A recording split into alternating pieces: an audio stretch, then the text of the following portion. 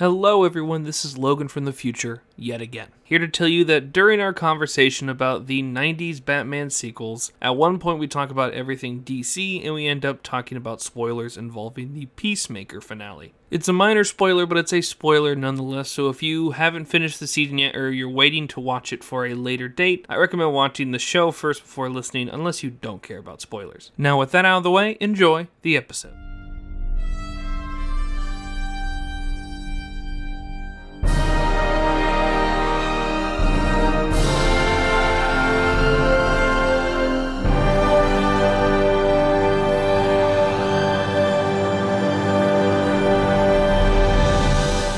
So before I get a headache, the farther we get into our conversations of this trilogy, we should just get out of the way now, because we're not going to talk about this for 20 to 30 minutes, because it'll be probably a longer discussion if we did talk about it. We both saw The Batman.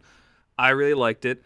Andy didn't really like it. So we're on opposite sides of the spectrum for the first time in a while, I would say, especially with a big film like this. A pretty rare occurrence for us to be this at odds about a movie. Yeah. We're pretty frequently, at different highs or lows on a movie. Yes. You might love a movie, whereas I just kind of like it, or vice versa. It kind of gets closer with the Eternals situation, where it's like you don't hate Eternals, but you don't really love it. Yeah. And I really enjoyed that film. Yeah. And so it's like, it's that kind of weird, it's kind of the dichotomy that it honestly leads to good conversation, and at least to trying to figure out more as to why we feel the way that we do. But when it comes to The Batman, we are both vastly different spectrums on the film. And you know what? First off, that's not the only thing that I've seen so far. Pretty much it's across the board. Once you get out of the critics, most people seem to be kind of enjoying it, but also I've seen a lot of the 1, 2 out of 5 stars as well. And also, and to be honest, I like that for a film more than just it's fine. So I kind of like that in the conversation. And also that also means I think if that conversation keeps going on, Matt Reeves and WB, while this film is making a fuck ton of money and is not going to stop making money, I think, Reeves is enough, I think, ingrained in terms of social media wise, and at least, especially Pattinson too. Right, yeah. that I feel like they'll read a lot of the conversations. And I honestly, if anything gets pulled from any of that, make the film at most 2.5 and go from there. But yeah, discourse is feedback. So if they're reading things, then hopefully, I definitely, again, we're not going to get too deep into it, but I definitely came away with some hope for this iteration, even though I didn't like this outing. So I'm hopeful that they can win me over in future movies. Yeah, and for those listening who think, oh, Logan probably thinks it's the best Batman film ever made, it's not to me. This is going to be a hot take that I don't even know if Andy knows. I did a ranking on Letterboxd as to my favorite Batman, theatrical ranked, and the Lego Batman is right above the Batmans. So I think in my ranking, Mask of the Phantasm is still better. Lego Batman's still better. First 89 is better for me, but again, I enjoyed it more than Andy did, and we'll leave it at that and get into what we're about to talk to today. Hello, everyone. I'm Logan Sowash. And I'm Andy Carr. And this is Odd Trilogies with Logan and Andy. And on Odd Trilogies with Logan and Andy, we take a trio of films tied either by number, by cast and crew, thematic elements, etc., and we talk about each film and discuss the good, the bad, and the weird surrounding them.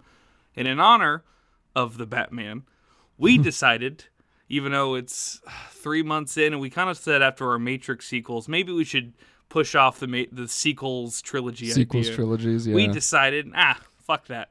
We're doing it again. We're doing the Batman sequels trilogy.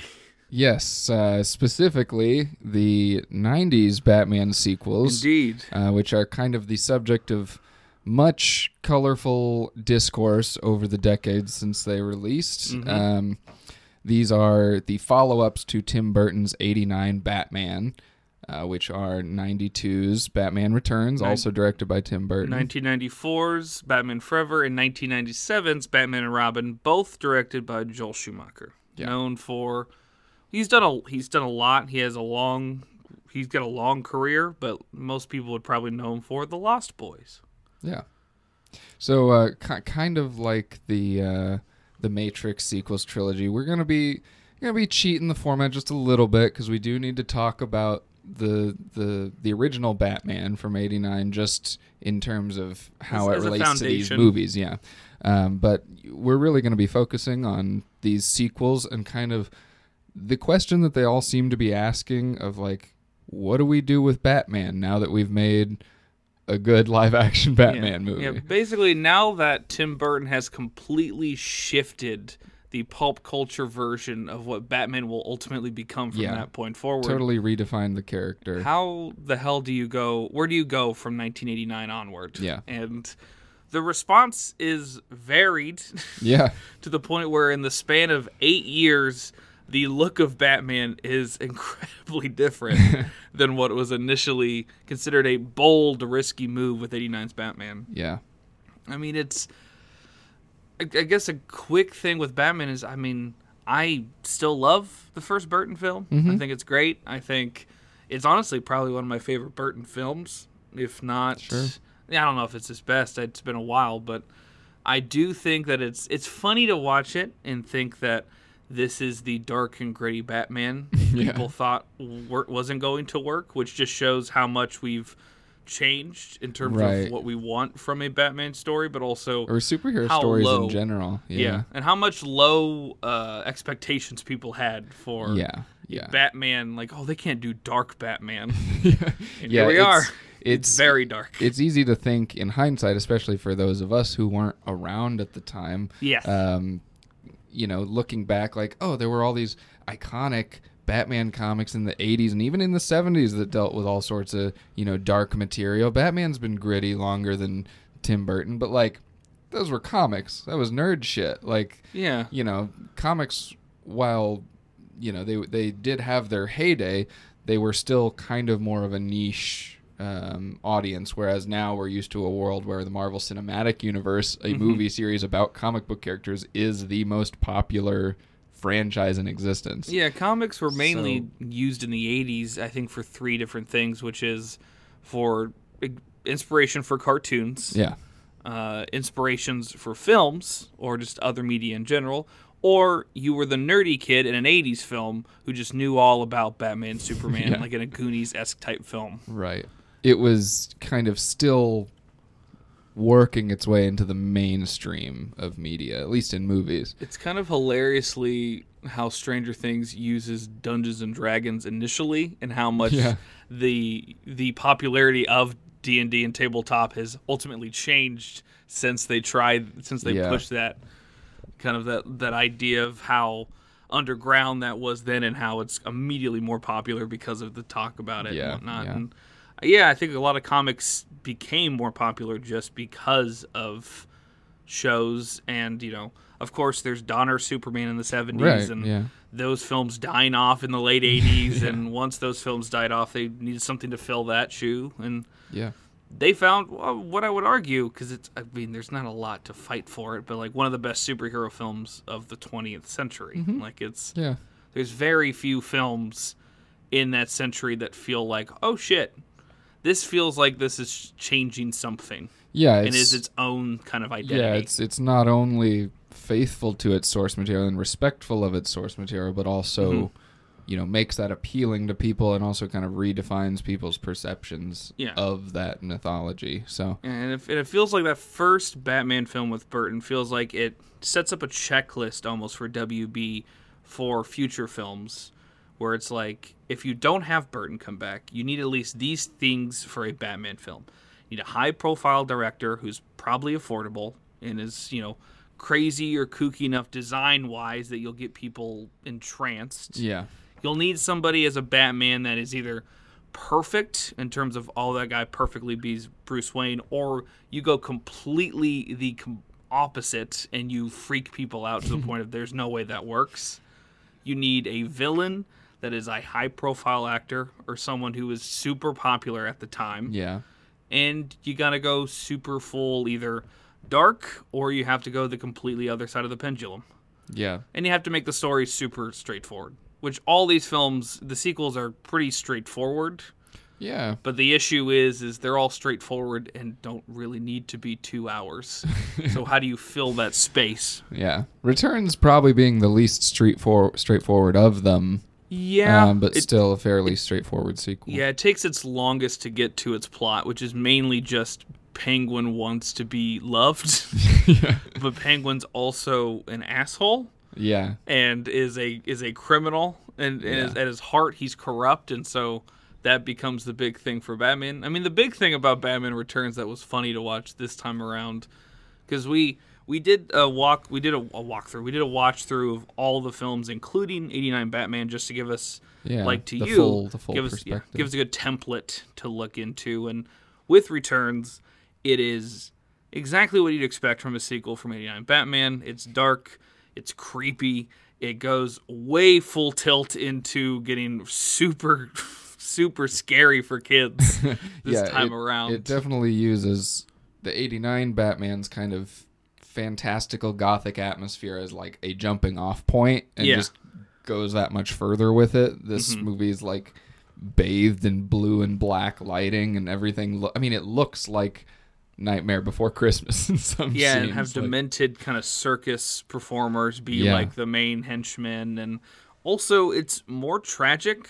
Which is wild. It's a sadder movie, which I guess is interesting. Makes a lot of sense in terms of the next film he does after this, which I believe is Edward Scissorhands after Batman Returns, which is also a pretty tragic film in its own. And it's overall, it is the sequel that no one should have been surprised to get, but also Burton should have been surprised that people were probably put off a tad by how full tilt he went into a lot of elements. Yeah, it's less... I mean, the rollicking kind of superhero element is still there, but the movie takes so much longer to get to that stuff than the first film. As soon as Batman shows up, he one-punches the first henchman he sees. You get exactly what you want from him fighting crime. It's just he doesn't fight a lot of crime that frequently. Yeah. There are good spouts in between. Well, and I mean, I don't really remember how much, but it felt like there was a huge stint of like the first, maybe into the second act, where we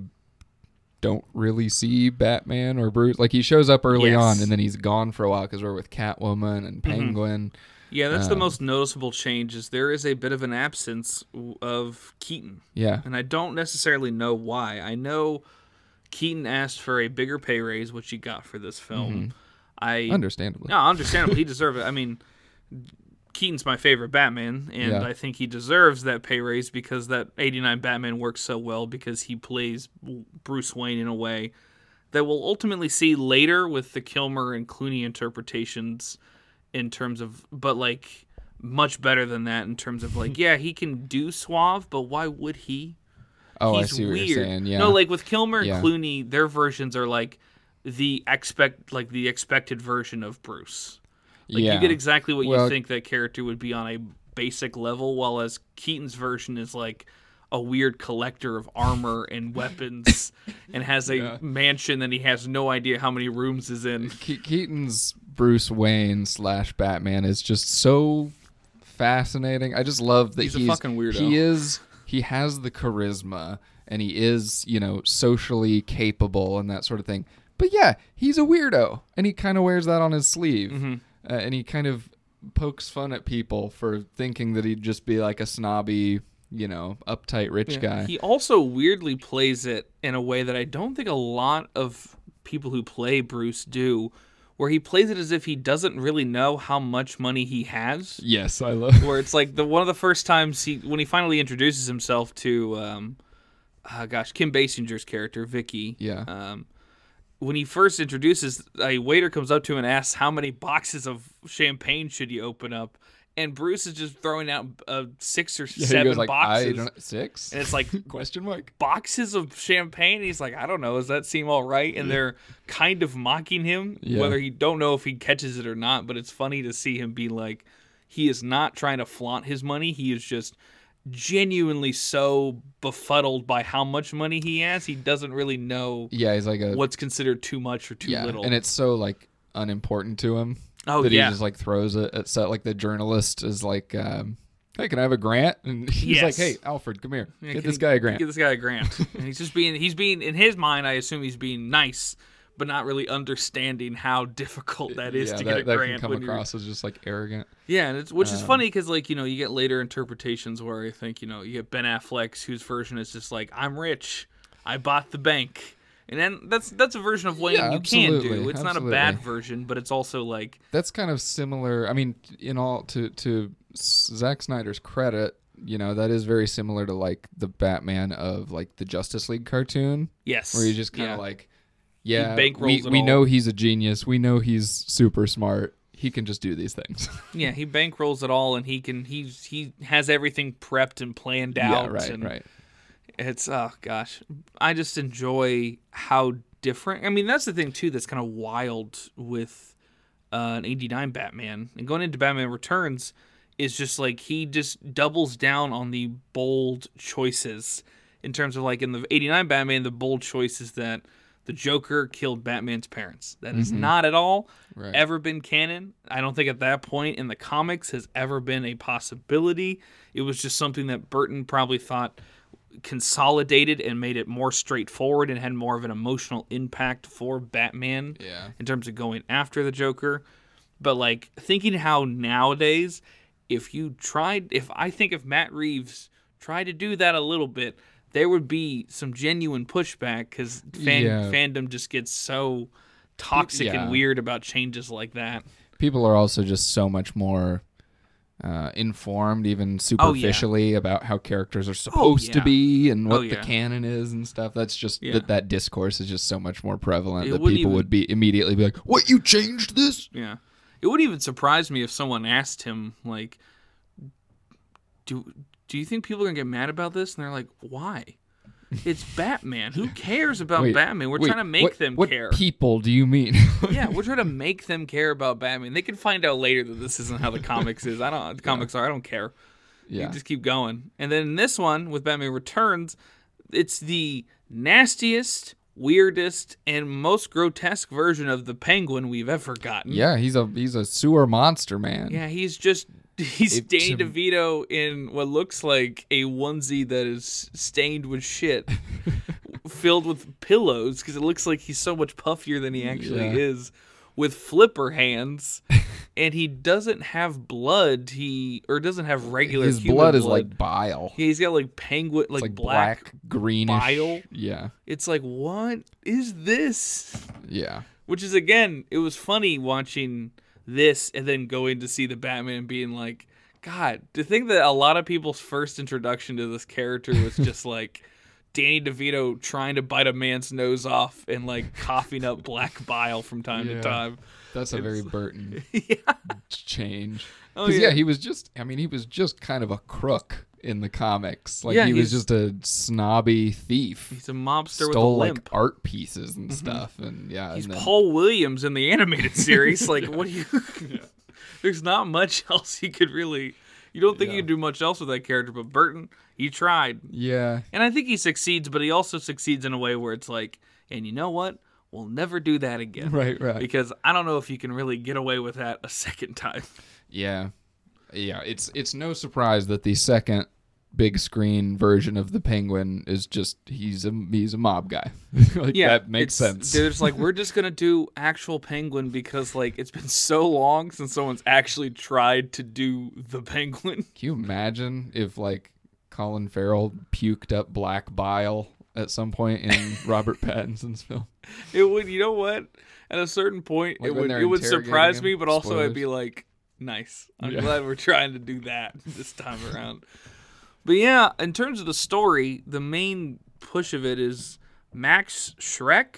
Played by Christopher Walken, hilariously evil Christopher Walken. He exudes a little bit of that, like, or Dr. Evil energy, where he's just like, he's just villainous businessman. He is played in a way that almost feels like an inverse to Keaton's version of Bruce Wayne, where it's like, Bruce is like, when Bruce confronts him, Bruce is like, you just want to make more money. You don't want to do this for actual power. You want money. You don't want to help anybody. You're just being an asshole. You don't want to affect anything. You just want to control stuff. Yeah, he's like, I'm appalled. I live for the city, and he's so fucking evil and such a liar. And it's so funny that it's like everyone else is just like, look, Shrek made a department store. He's a nice guy. Yeah, right. And then Keaton's the only one who's against that. Yeah. And then, and he wants to do something with a power plant that'll basically store up more power than they need, which will lead to more pollution, which Selena Kyle finds out, because in this version, she's Shrek's office assistant. And then Shrek kills her, or tries to at least. Yeah, doesn't he throw her out the window? He pushes her out a window. Pushes her out a window, and she falls. And while her body is laying there dying, she gets swarmed by alley cats.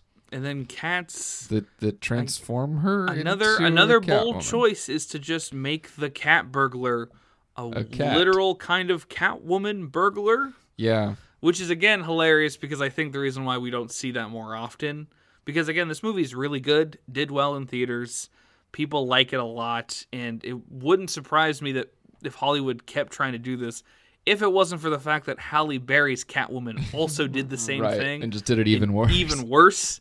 It's like, we don't even want to touch this again. Yeah. But yeah, she just gets swarmed by alley cats, has a seizure, kind of, and then comes back to life. Gets like zombified almost. Yeah. Almost becomes a literal cat in a way, where it's like she talks about her 9 lives all of the time.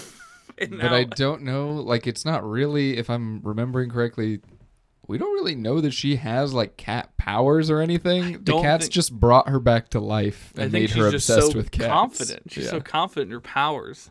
And she also is wearing the scariest dominatrix suit. Yeah, she looks like a monster. Yeah. This movie is so, it's again, what's so funny to watch the 89 Batman is to think that like kids loved the film.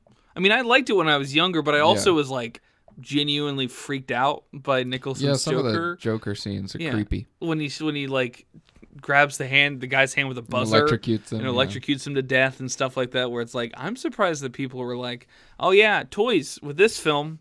And then when it comes to Returns, it's like, oh, of course, this is not good. This is going to be the one time where they go, listen, Tim, I don't know if we can make toys of the sexy dominatrix cat lady who has sewing needles as her fingers, claws, and she's covered in stitches. She looks like a mummy. Yeah, and all the penguins are kind of creepy, because some of the penguins are real, others are animatronic. Some of them, I think, are people in costumes. Yeah, I think at the very end you get some people in costumes, which is just fascinating. It's Batman Returns is Burton really leaning into the kind of nightmarish aesthetic that will eventually become his trademark.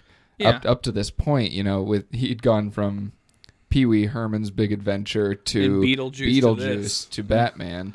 And of course, Beetlejuice has that aesthetic too, but that kind of feels almost more a product of the story itself, whereas this feels like a deliberate choice to be laid onto the story and influence the story. It genuinely wouldn't surprise me that he didn't expect the first Batman to do as well as it did. I mean, I bet everyone involved in that first Batman was glad that people liked it as much as they did, but I don't know if Burton really had enough gas in the tank to do 2 more films. Yeah. Or if he wanted to, I don't think 2 more films that the studio would probably want. Yeah. And so, like, after Returns being as weird as it is, it's no surprise that, like, that is the last Burton Batman film that we get. Yeah, and Keaton, I think, also wasn't super thrilled with what they gave him for a next movie. I don't think so. Yeah, I think it's one of those things where it ultimately became, like, I think Burton left, then Keaton left, and then it just kind of, not really crumbled, but it kind of became we have some vacancies. Yeah. We need to fill like, that well, up we real thought fast. we had this plan, but now we got to figure out who's going to do the rest of it. Yeah, because the big thing about Batman Returns is that it's a very good, solid sequel to Batman 1989, but it's very clear that they're starting to see a little bit of some diminishing returns. Yeah. So, if you make another film with Burton, chances are Burton's probably not going to have his full heart into it. And maybe Keaton's probably going to be a little bit grumpier, especially if you don't pay his rate. And so when Tim Burton's Batman 3 is non-existent, doesn't happen because pretty much all the major players in terms of directing and acting kind of leave, except for this version of Commissioner Gordon played by Pat Hingle, who's in every single one of these films. Yep. And Alfred. That's right, Alfred as well. It's the same Alfred who kills it. He's probably the best version of classic Alfred in terms of just like he's there to, help Bruce when he needs it and also nudge him to get laid. And also is a surrogate father figure. Yeah, that's his name. What, say again? Michael Gough. Michael Gough? Okay. Well, Michael Gough and Pat Hingle are the only, I think, remaining returning characters in the third film, in our second film in our trilogy, 94's Batman Forever. Yeah. It is weird. I can already tell that I put more effort in terms of just, looking up little things about Batman and Robin, because that whole train wreck, there's some funny things surrounding that and things that are kind of sad surrounding that I was like, I kind of want to know more about that. And with Forever, it's not hard to see that the 2 years between Returns and Forever, there was a good chance that Forever was going to be not only the last Batman film in that series, could be the last Batman film in at least a decade if it wasn't good enough.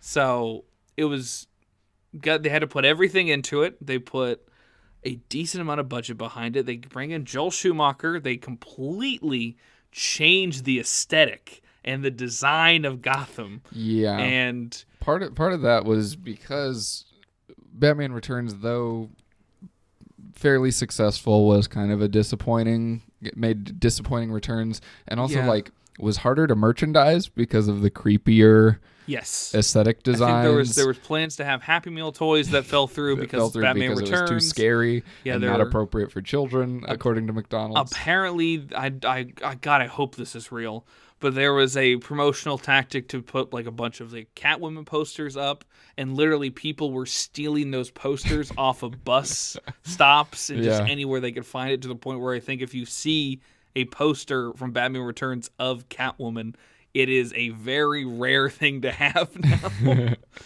It was a film that was bringing out all the weirdos and not the kids. Yeah. But it made a lot of money. It just made noticeably less than 89. Yeah. So, of course, going into Forever, they had to make something that was going to be more merchandisable, more family-friendly, which is hilarious. Watching Forever, thinking that when the film feels just super erotic. Yeah. And just super flamboyant. Yeah, absolutely. And what we have is, like I said earlier, the checklist gets filled out. You have Joel Schumacher, who's made some good movies, made some big popular movies, especially in the 80s. You have Val Kilmer, who is an incredible actor, one of my favorite actors of all time. Yeah. Putting him in the role as Batman, can't go wrong with that. You have a vastly different aesthetic that is, I will say it's probably the best part about Forever is the aesthetic, because it goes full blown gaudy neon colors, but it really doesn't pull its punches with that. The entire design feels unique and fascinating and also gross and gaudy. Yeah, it works. Yeah, it's a very plastic neon kind of it looks like a toy set. And honestly, this one you can still see a little bit of that they're trying to build it off of what Burton was going for. There's still that kind of heightened reality and exaggerated proportions of things. But it's it's more I don't know, kidified or toyetic, I guess. Yeah. Oh, we're not saying that Burton's version of Gotham is perfect or realistic. No, Burton's version of Gotham is gothic. Oh yeah. All caps, italicized, bold. Yeah, it is. This just puts kind of a brighter coat of paint on it. Yeah. And puts less care into the details of bringing it to life. It almost looks like what you think the 80s version of Batman would have been. Yeah. Had they made it actually in the 80s. Except in 1994. Yes. So we have a new Batman. We have a new director. We have a vastly different style, but it's one that's very eye-popping. It's very merchandisable to kids, but I think the biggest reason why people look so fondly at this film are the villains. One in particular. Yeah. We have Tommy Lee Jones as Two-Face, and of course, Jim Carrey in his fucking prime as the Riddler. Yeah. And we are not trying to make enemies when we say this, or at least I say this, but I hate to admit that I don't really think that Jim Carrey shtick works that well. Yeah. With the Riddler. And maybe not even the Riddler specifically, but it just doesn't. I guess when you're adapting characters like this, characters with kind of known MOs and personalities and that sort of thing, I get frustrated when filmmakers or studios say to an actor, "Hey, you do your thing. You be funny. Yeah. Be funny on camera. We're not going to give you any material. Just do it. Yeah. Just be funny." And that's what Riddler or Jim Carrey's Riddler feels like. It's just Jim Carrey being Jim Carrey to the fullest. Mm-hmm. Yeah. I'll if rephrase. You love Jim Carrey, that's cool. But I found it grating. Yeah. Let me rephrase it. I think that Jim Carrey could pull off a great Riddler. Sure. But the version that we get of him is not the Riddler in any way. It is exactly what Andy is saying. It is just Carrey. It's just Jim Carrey. It is just Ace Ventura, Liar Liar, The Mask. What will ultimately be Dumb and Dumber to a degree. Would have made more sense as the Joker, but maybe not a Joker that would have interested me that much either. I mean, yeah, I'd agree with that as well. And it's just, again, people love his shtick in the 90s so much. I'm not saying I don't. I think The Mask is good. I like the first Ace Ventura. Yeah. I remember liking Dumb and Dumber. It's been years. We're not above Jim Carrey. Oh, absolutely not. Listen, I thought he was fun in Sonic the Hedgehog. Andy didn't, and I understand that completely. Yeah, you're throwing me under the bus now. No, I'm not trying to say... Feed me to the wolves. I'm not saying you're wrong at all. Everyone's going to cancel me because I hate Sonic the Hedgehog. I mean, there are worse things about that film that I know you'll go off on. The film that listened to the fans and redeemed studio blockbusters. Because it redesigned Sonic. Yeah, we like the Carrey shtick. I just think it's really weird how I don't like when everyone characters are just the Carrey shtick. I also That's think my it's problem. I also don't like when it seems like when you look past the Carrey shtick in terms of the characters we have, everyone, and I genuinely mean everyone, excluding one in particular, feels underwritten as hell. Yeah. Everyone, especially Kilmer, which is probably the biggest offense that the film has, is that they have Kilmer, who will literally just, if they told him to go in a bat cave for 3 months to become more like the Batman, I think he would have fucking done it. Yeah. He's a man that loves his craft and was at that, basically was at his prime as well. Yeah. And what we get from him is almost the most forgettable Bruce. Just a milquetoast, in Batman, just because he's there. Yeah. He's just filling the suit, which is a bummer because you could have gotten anyone to fill the suit. Yeah, he doesn't really get any direct character exploration. I will say, Kilmer gets one moment to really shine, and it's the scene where he's explaining to Robin why revenge can't be the ultimate goal. That's a legitimate good Batman scene, and Kilmer sells it, and whatever his name is who plays Robin, Chris O'Donnell, he's there, and it's fine. Yeah. But Kilmer is great in as much as he can be great, which is not much. Yeah, and there's also, there's great moments. There are great shots throughout the scene too. There's of course the iconic bat silhouette, where a giant mechanical bat that they made for the film kind of comes close to the screen. I think one of my favorite shots that I completely forgot because I didn't realize, I don't know if I've necessarily seen this film all the way through, and if I have, not at the same time, just in bits and pieces, like Frankensteining viewings together. Yeah. But one of my favorite shots, of course, is Two-Face's death, because he flips a coin to see if he's going to kill Batman. Batman throws a bunch of coins at Two-Face that freaks him out. As he falls to his death, his coin comes back heads up. So he wasn't going to be able to kill them anyway, but it's a nice little character moment where it's his hand sticking up. He was so obsessed with the coin and the coin and whatnot. And speaking of Two-Face, Tommy Lee Jones is in this movie, and it is insane because he is. It's funny to think that one of the big things about this film that Andy and I know is that Tommy Lee Jones hated Jim Carrey on this film because of his buffoonery. Jim Carrey's talked about this story a few times, and basically, Tommy Lee Jones couldn't stand Jim Carrey's shtick, his energy, his high, his antics basically. And he once looked Jim Carrey in the face, according to Jim Carrey, and said, "I cannot sanction your buffoonery."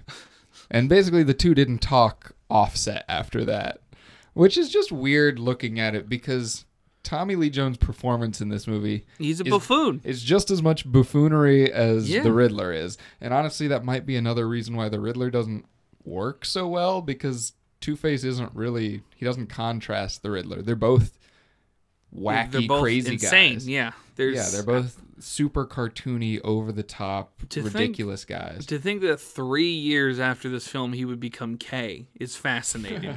Because it's like, this is just a Tommy Lee Jones performance that is fascinating because it's an outlier. This is not what this man is known for in any way. And he brings it. He kills it as best as he can. He puts his all into it. Even in the scene that is hard not to laugh at when they show the flashback of Harvey getting the acid in the face and then Val Kilmer in full bat suit jumps over the railing to try and save him. Yeah. Even when that scene is just outwardly and noticeably is objectively silly. Yeah. He still is like putting all the effort into like the sizzling face and my face. Like right. He puts it into it. It's just hilarious to think that he doesn't see his acting as buffoonery compared to Carrey. Maybe he just didn't. I don't know. Maybe he just didn't continue the buffoonery off camera as much as Carrey did. Because Carrey, that's just his thing. Yeah, but Tommy, I mean, your version of Harvey Dent has a base, has a layer that is split down the middle, is angel and demon themed on either side, and also you have two guns. One is like charred black, and the other is like pristine. Like your shtick is just as goofy. Yeah, but I mean, I love me some Tommy Lee Jones performances, but dude seems like a little bit of a codger, a little bit of an old coot. Yes. Yes. A tightwad. So I understand that he and Jim Carrey wouldn't vibe. Oh, for sure. But now that we've talked about the best aspects of the film, because the best aspects of this film are... Wait, those were the best? Yeah. Oh. To me, the best aspects of the film are the look and the villains. Yeah, sure. Everything else, it just falls kind of apart once you don't focus on them. The Robin shit is just so forgettable. I don't care. Why does Chris O'Donnell look like he's 30 years old when he's really 24? What did they do to his hair? I don't like that. Yeah, I don't know how old he's supposed to be. The big kind of expansion to the lore with this entry is the addition of Robin. Yeah, and that Two-Face killed his parents. They did. Whoa. Schumacher pulled a Burton. Right. Schumacher pulled a Burton and said instead of just a mafioso who kills the Flying Graysons, it was actually Two-Face. Yep. And it doesn't really add much to it. It just makes it all, I guess, make sense in a single movie without having too many separate threads. But Robin is pretty just kind of shoved in there and not given a lot of time or care to, well, plenty of time, but not a lot of care to make him an interesting character. No, he just kind of, and when he gets the suit, it's so jarring because it's like, who made that for you? Yeah. There's no animated series like Tubes with different suits in them. Where did you get that suit? Yeah, where'd that come from? Batman was not going to wear a red and green suit. Alfred doesn't make those. If he does, I want to see him make it. Yeah. Oh, yeah. I mean, there's would have been kind of a cool scene if, like, Robin had stolen the bat suit or something.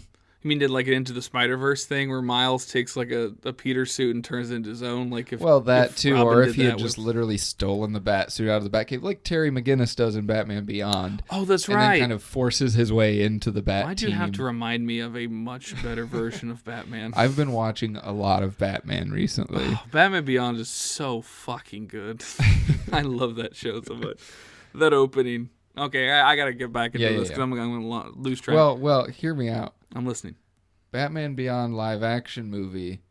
Keaton returns as Old Man Bruce. Mm-hmm. He's already coming back for the Flash stuff and all that, and Batgirl. But I think that'd be way cooler than what they're doing.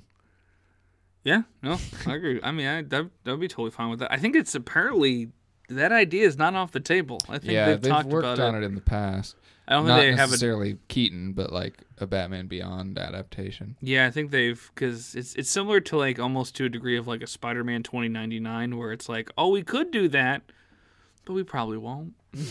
Yeah, it's like, at least okay, with Batman Beyond, there's kind of a built-in fan base of sorts because that show was popular and there's comics and stuff. Yeah, I love Terry. It'd be fun to have a not just juice up Timothy Chalamet, make him do it. Just make him take steroids. Oh my gosh! Yeah. I thought you were gonna say Boo Boo. I thought you were gonna actually. It's been a long time since we've given some Boo Boo Stewart love, and now is the time. But yeah, Batman Forever. Is there anything big you want to talk about in terms of why it's bad? Because I think to me it's just an accumulation. Yeah, I mean a lot of it is kind of a middle. Looking back, it's kind of a middle ground between the two films on either side of it because it ends up. It is clearly building off of the aesthetic and the tone that Burton established, more so in his first film than his second film. But it's watchable. It's watchable. In any case. But it's clear Schumacher and Warner Brothers are kind of pushing Batman into that kind of more toyified, kidified, marketable direction. And it ends up feeling like this really kind of watered down mishmash of ideas that are totally underbaked, not baked at all in some places. And it leads us into them kind of leaning even harder into that toy aesthetic in Batman and Robin. Yeah, a big way to show, almost like a litmus test to see what kind of Batman film we're about to get to a degree, is how you introduce Batman. Because in 89's Batman, we get an introduction where it's basically, you don't see him suit up, you don't see, Gordon kind of likes Batman at that point, but he's not like a huge friend yet. We basically just see Batman show up, kick the shit out of a couple crooks, and scares the living daylights out of him, then he's gone. Yeah, he's a little bit of like a shadowy stalker, a monster. In 89, or in 92 with Batman Returns, we get this hilariously just extravagant situation where when the bat signal hits, it hits a bunch of mirrors that lead to the Bruce Banner, the Wayne Manor. Yeah. And he's in a giant room, and then as he's in this giant room, a giant light just comes in with the bat signal. Yeah, he's got he this, goes right this in. Rube Goldberg setup of mirrors that angles the signal right in through his office window. Yeah. And it's like, it looks like a Dr. Seuss. It's hilarious, house. But I love it because the shot is great. It's almost haunting, but also kind of giddy in a way where it's like, oh, it's time for him to get back in the suit. And then in Batman Forever, we get a scene where you get some Val Kilmer badass. You get some Val Kilmer, you see the mask, you see Paul put it on. He puts everything on. You get a whole full body shot. And then Alfred asks, would you like anything to eat? And then Val Kilmer goes, I'll get drive-through. Yeah. And that already just feels 1,000 times different than the last two films. Yeah. Cut to Batman and Robin's intro. So Batman Forever comes out. It's a huge hit. There's a Seal song tied to it. You got a young Nicole Kidman. It sells a shit ton of toys. It's Jim Carrey right before Dumb and Dumber, but after The Mask. So, prime time to get him. Honestly, if he was not in that film, it would have fucking tanked, I think, in regards to popularity. So 3 years after that, Kilmer's out. Schumacher's still there. The film made, I believe, Forever made, I think, the second most amount of money in terms of the 90s films. Oh, yeah. I think in terms of the amount of box office earnings, it goes 89, Forever, then there's a bit of a gap. There's Returns, and then there's Batman and Robin. Yeah. And so Forever doing so well, they want to merchandise it even more. They're pushing Schumacher to make something even more flashy, even more toy-friendly. And so in 97, the introduction to Batman and Robin is another suit-up. You see their crotch, you see their ass, you see their bat nipples, which was a big thing about Batman Forever, is now he has bat nipples that apparently Nicole Kidman really wanted to play with in that film because it has a whole scene dedicated just for her to thirst over Batman's suit. Yeah. And now in Batman and Robin, the opening scene to introduce the characters is just them bickering about why chicks love the car. And Batman goes, this is why Superman works alone. Yeah. And goes, "We'll be late, Alfred." And he'll go, "I'll cancel the pizzas." And immediately, Yeah. I have a headache. It feels doesn't that go feels away. like a scene out of like the 90s Ninja Turtles movies. From the third one specifically, it's just like it's like in the third Ninja Turtles film where they just jump into the turtles dancing. It has no reason to be doing that, but it just does. It has that same energy, and unfortunately, it's not. I would say Turtles 3 is more fun than this is. Maybe so. And take that as you will, because in my opinion, there is very little, if anything redeemable in this fucking film. Batman and Robin? Yeah, this movie fucking blows. It's not even mess. funny as much as you want it to be. Yeah, that's kind of what I was hoping in rewatching it, because I hadn't seen it in years and years. And there's been kind of a resurgence around it. I think there's a lot of people appreciate it as kind of a relic of like, oh, nobody's going to bother making a superhero movie like this these days. You know, people want cool action and serious themes and that sort of thing. And nobody would ever make a movie that's as zany and, you know, coked up as Batman and Robin. And they're right. They wouldn't. But it's also not crazy and fun all the time. A lot of it is just really bad writing and character development. Not like actual character development, but attempts at character development. And characters standing around, you know, dramatizing stupid things that nobody cares about. Like, the whole central conceit of the movie is that Batman and Robin aren't getting along because Batman doesn't trust Robin, and Robin doesn't, I guess, trust Batman. And those matters are made worse by Poison Ivy's pheromones that make everybody attracted to her, and so they get jealous over Poison Ivy, jealous of each other. And thank God she's got those pheromones, because the costume design depointment did not do Uma Thurman any justice. No, I know a lot of people had like a sexual awakening to Uma Thurman's Poison Ivy. I don't get it. Honestly, she looks gross. Honestly, Catwoman in Returns, understandable. Oh, absolutely. 100%. Absolutely. It's because like that whole film is just key. It's just Bruce Wayne being, am I into like BDSM? Why am I so into this What is this awakening in me? Yeah, well, as a Batman and Robin, her fucking suit looks so weirdly cheap and also over-designed hilariously. Yeah, over-designed, too much just detail and weird touches, and she gets like pink cone hair at one point, or two cones, like hair kind of, and the weird like leafy eyebrow things, which is like kind of, you know, taken from some comic designs, which Poison Ivy's had so many wonderful designs in the comics, so I'm not going to knock that, but it does not translate here. No, it very much, one of the things that forever kind of, whether it was trying to or not, it basically goes, oh, by the way, we're not doing really the Burton thing anymore. We're kind of doing more Adam West again. And then in Batman and Robin, it's full-blown, this is cheese. Yeah. No, well, Schumacher had kind of turned it into his own thing at this point. Yeah. I think he kind of tried to springboard off of Batman Returns in Forever, but by this point, he's kind of had free reign to make the movie he wants to make. And, you know, Schumacher likes bright colors and flamboyant storytelling, and like that's cool. And you want toys? Fuck it. Give me the money to make more designs, more suits, new characters, which this marks the most villains we've gotten in a Batman film, because I don't really think of Catwoman as a villain in Returns. Not really. She is for like one scene. Yeah, because Catwoman is more of like an anti-hero more than anything, and she's got her own agenda. But in Batman and Robin, you get the most villains. You get Arnold Schwarzenegger as Mr. Freeze, the main villain, who I think goes away halfway through the film from time to time because it's Arnold Schwarzenegger who's probably busy with other stuff. You have Uma Thurman as Poison Ivy, and let me get my phone because I opened up the cast list because I couldn't remember who plays Bane.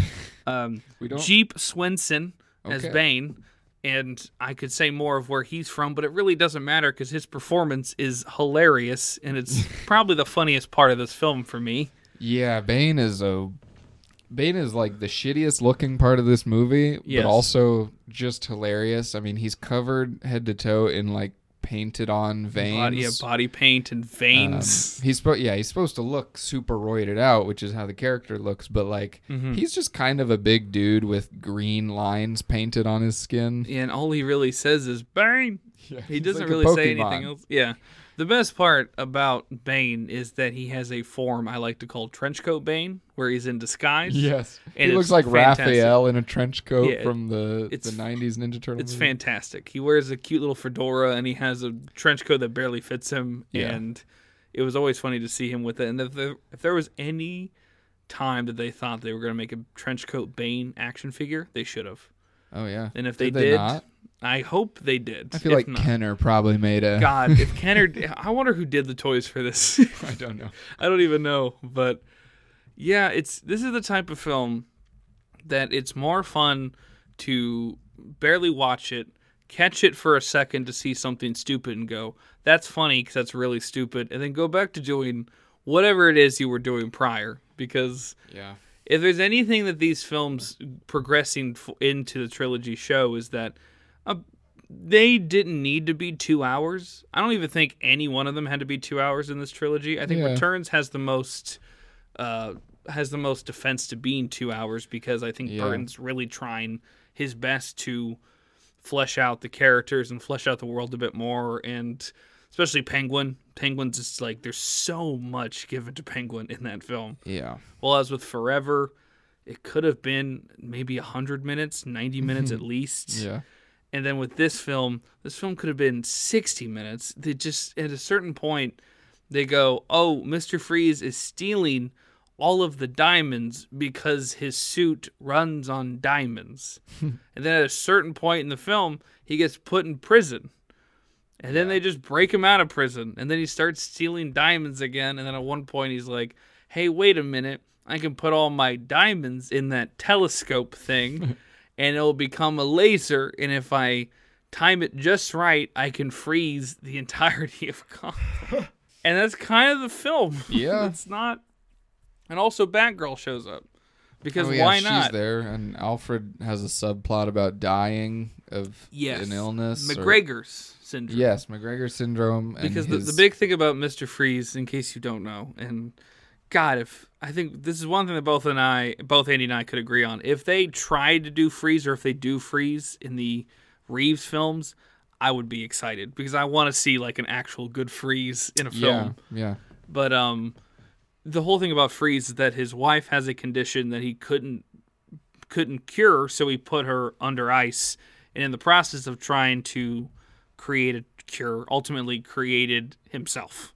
Yeah, his freeze suit and whatnot. Cryogenically froze himself in a way. They do this tragic backstory in Batman and Robin, but it's Batman and Robin, so it's funny when you see Arnold Schwarzenegger in a lab coat that doesn't really fit right, and then you just hear him yell as he falls into a giant pit of ice kind of compound thing that turns him into Mr. Freeze that was just opened right next to where he was working. And I mean, basically it just looks like he falls in a vat of liquid nitrogen. Yeah.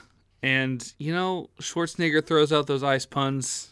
And oh, yeah. That's another, exactly, I would say that's a highlight of the film is the ice puns. The amount of ice puns. Yeah. I think at a certain point, it starts just being like, oh, that's really just not funny. That's funny. And then it just stops being funny. I like the insistence of it, though. Oh, yeah. Kind of like how Bane can only say Bane. Yeah. Mr. Freeze can only speak in ice puns. I think my favorite is probably when he's initially put into prison and he's talking to the guards and he just says, allow me to break the ice. He has no suit on.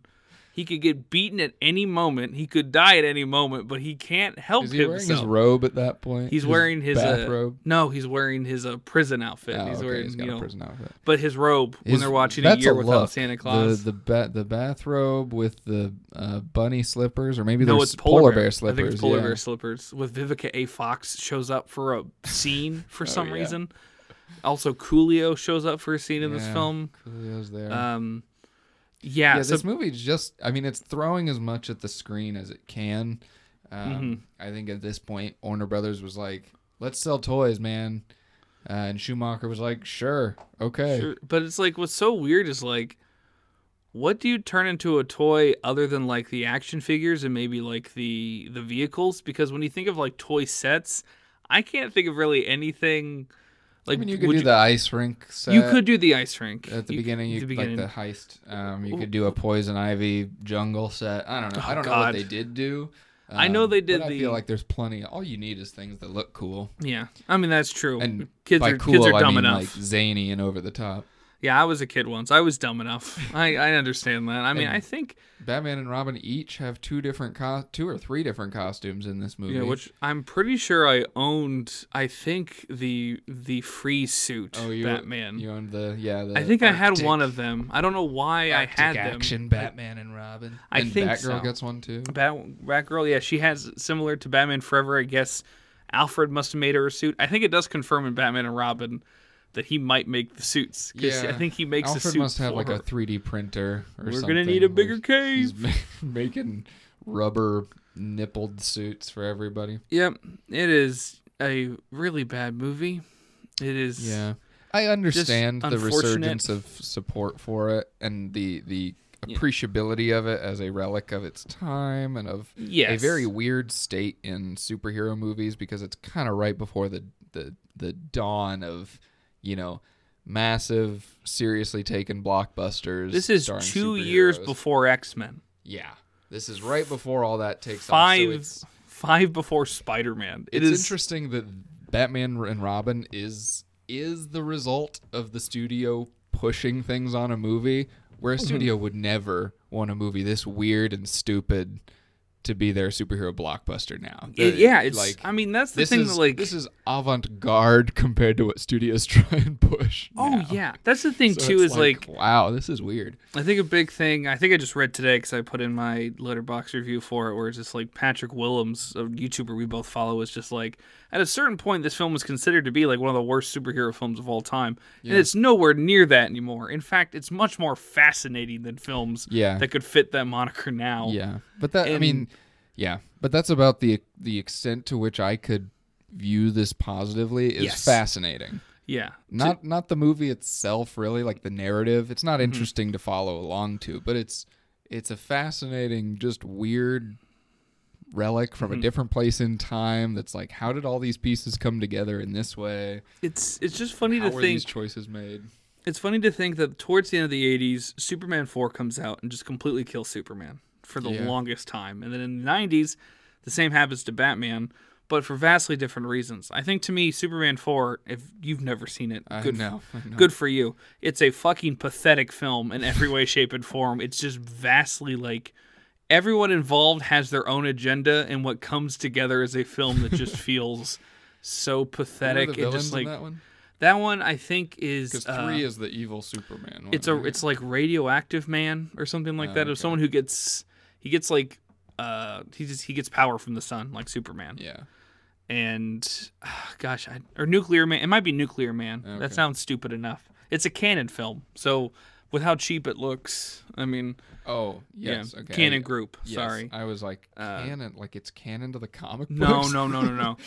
Probably the most well-known part, and probably the most iconic, hilarious part about Superman 4 is they fight on the moon. And the way they did that scene is that they basically just put a bunch of black fabric felt kind of around a set. Yeah. And at one point while they're fighting, I swear to God, you can see them hit the felt. That's awesome. And it's hilariously bad. And pretty pathetic. So when you get to a decade later with Batman and Robin, it goes from like a pathetic end to like an iconic version of the character to Batman and Robin. You're just like, what the fuck is this? What is this film? I don't. Okay, I guess this is what you're doing. How much did this movie cost? Like $160 So million? Think about that. So put that in inflation. Think about that with inflation. That was 160 in the 90s. So that's got to be more. Give me a second to do some math. That's going to be more than what they put in like a big block. I mean, that's probably more than what they put into Black Adam, the next best, biggest thing that DC's going to have in the next few months. Yeah, that's worth. If anyone knows, I just made a Black Adam joke and Andy didn't laugh. I was mathing, or rather Googling. Looks like it would be worth almost $300 million today. That is insane. That is insane. The film does not look that way. No, it does not. The film does not look that. And if I were guessing, most of that went to casting choices because probably, they threw every name at the poster. Yeah, and it failed. It failed miserably. It killed Batman to the point where if you have anybody, or if you're one of those people, which I understand completely, when the Batman started getting trailers and posters and you're like, oh my God, we're getting another gritty Batman film. Well, I understand that. I will also let you know that that is the best interpretation in terms of like handling Batman to do the dark and gritty aspect, because when you don't do that, well, look at the 90s. It's the best way anybody's found to do Batman. That's a better way to put it. Batman and Robin. Yeah, it's a better template for people coming in to do that than like from a business perspective, it's more reliable. People like serious Batman. I like serious you can also be thankful to Batman and Robin for we got the Dark Knight trilogy, because of that we had a man that came in that was like, hi, I'd like to make an ultra realistic version of Batman in a Bush era. And it's like, okay, fine, go ahead. And it's honestly led to two of the best Batman films ever made. Yeah. And also Dark Knight Rises, which is, God, if there's any reason why we do that trilogy is for me to shit on that fucking film. Yeah. That movie is so not good. Yeah. But, I mean, it's better than Batman and Robin, though. Yeah, absolutely. Okay, this is my question to you, then. Uh-huh. Because I thought about this when I was putting my Letterboxd in. Would you rather watch this again or Dawn of Justice?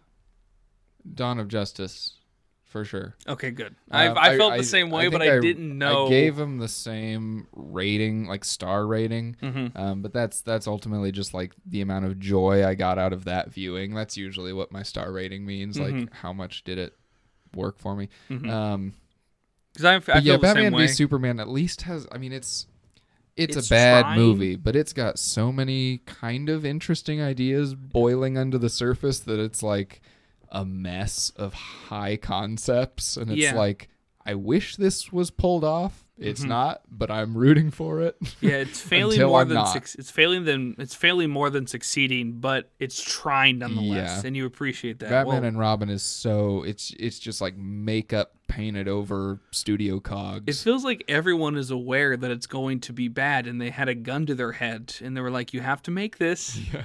There are rumors that like Clooney said, like, as soon as they were done filming, they were like, "So we just killed the franchise, right?"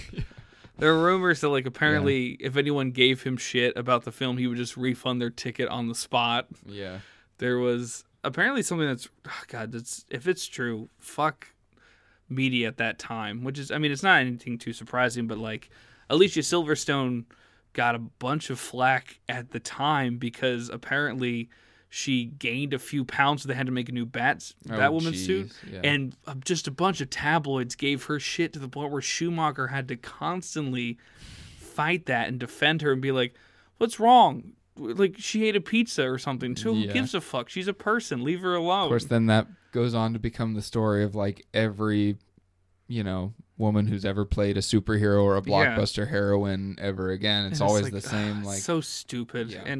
And it's also the fact that it's like, apparently Schumacher, to a degree, I think he made like a loose, like, hey, if you want another one of these, here's this. Yeah. And I think the rumor was at one point it was called Batman Triumphant. And Howard Stern was a possible for the Scarecrow. Yeah. Which is so 90s it hurts. But apparently the other thing too is Schumacher he honestly felt bad for making something like Batman and Robin because he didn't set out to make something like that initially. So apparently one of his ideas was, I want to make a year one film. And apparently he had someone in mind for like a young Jim Gordon. He wanted to make the way that it's worded, I think, is bad. He wanted a Catwoman from the streets or something like that. Yeah. But basically, he just wanted to do, like, I want to go back to kind of what Burton wanted.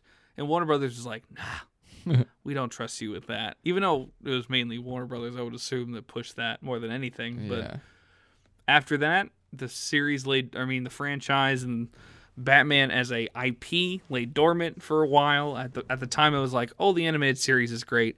That's all I really need. And then another animated series came out in the early 2000s, and then everything changed with Nolan's Batman Begins. Yeah. And here we are. Almost 2 decades since then. We have 3 different iterations of the character. Yeah.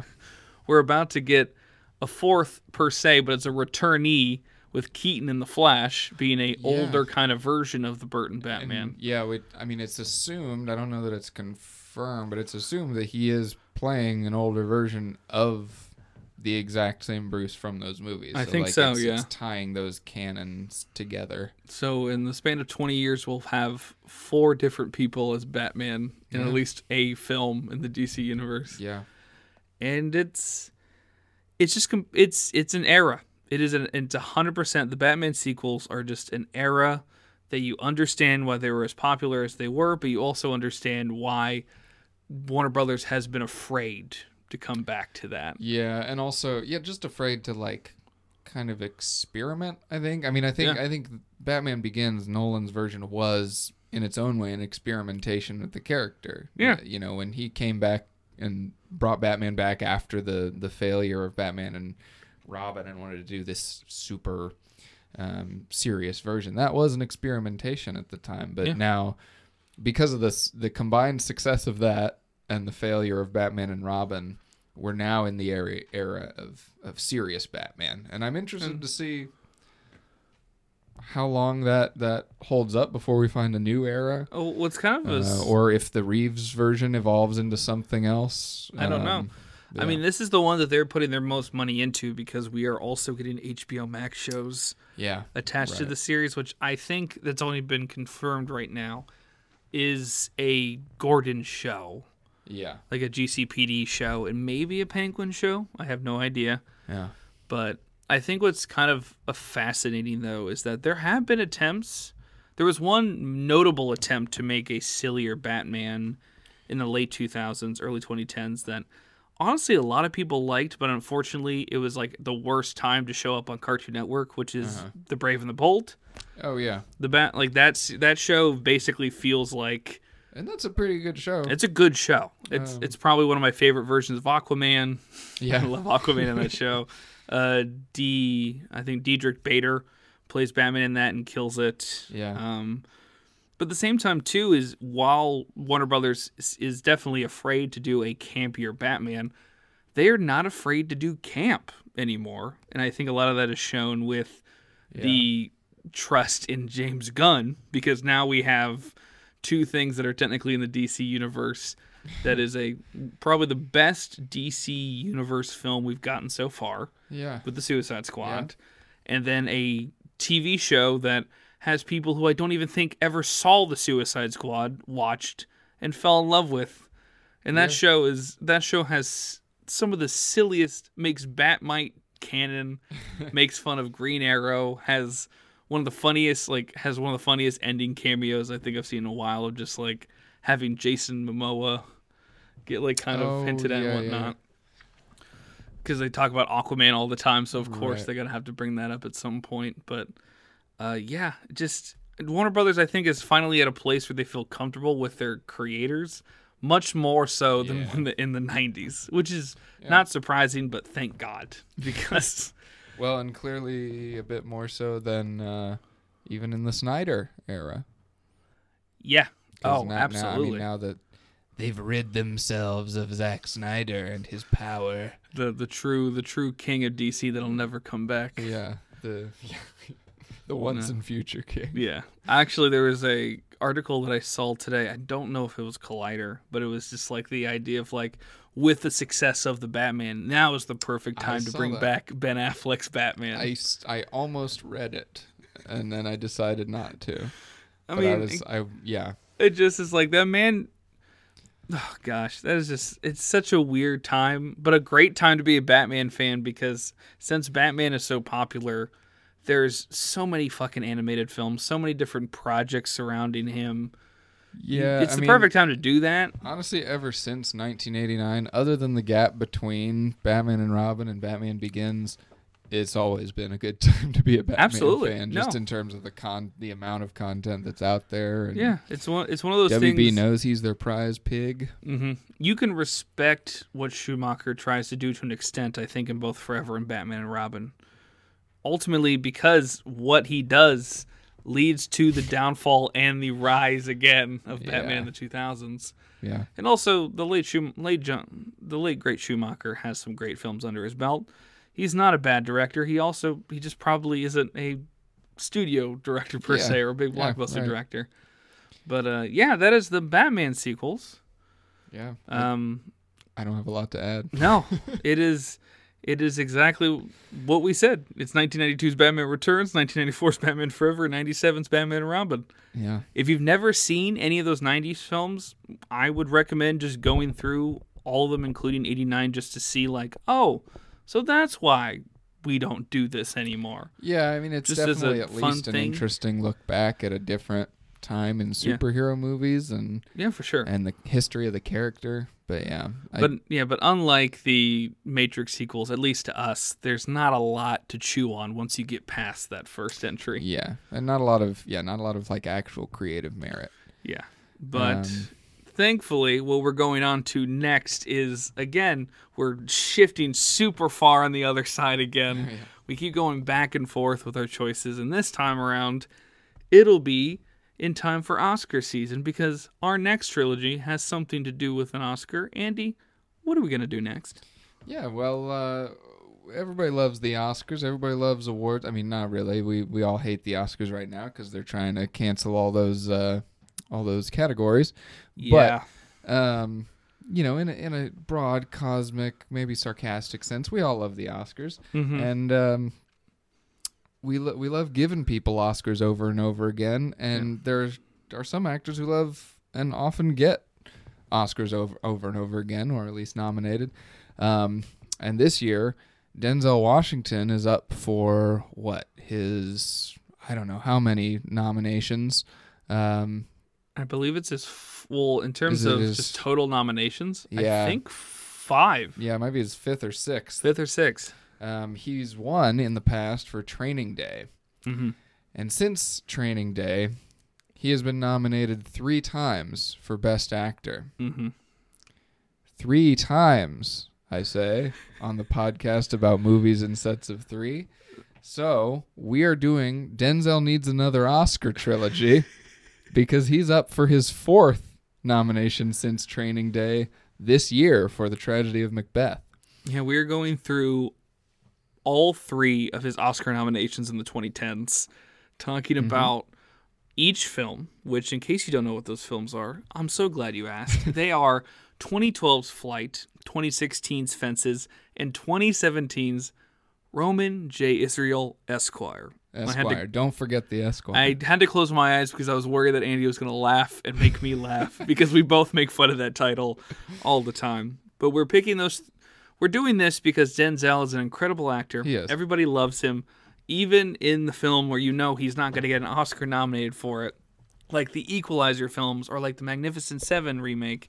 He is going to put his all into that. Yeah, he always brings it.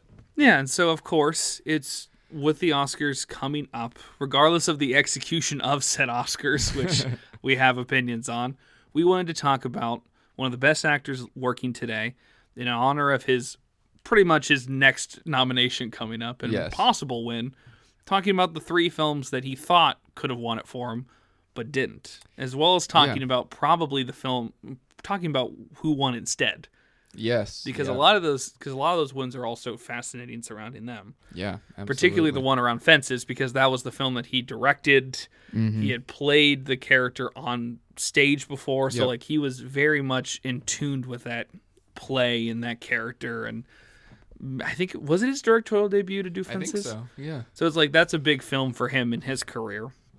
So yeah, we're going from M. Night superheroes to Batman sequels to Denzel needs another Oscar. So if you're hyped for Oscar season and you want your boy Denzel to win, do your homework, watch the Odd Trilogies episode because it comes out the day before the Oscar ceremony. Yes, tune in March 26th when we talk about Denzel needs another Oscar trilogy.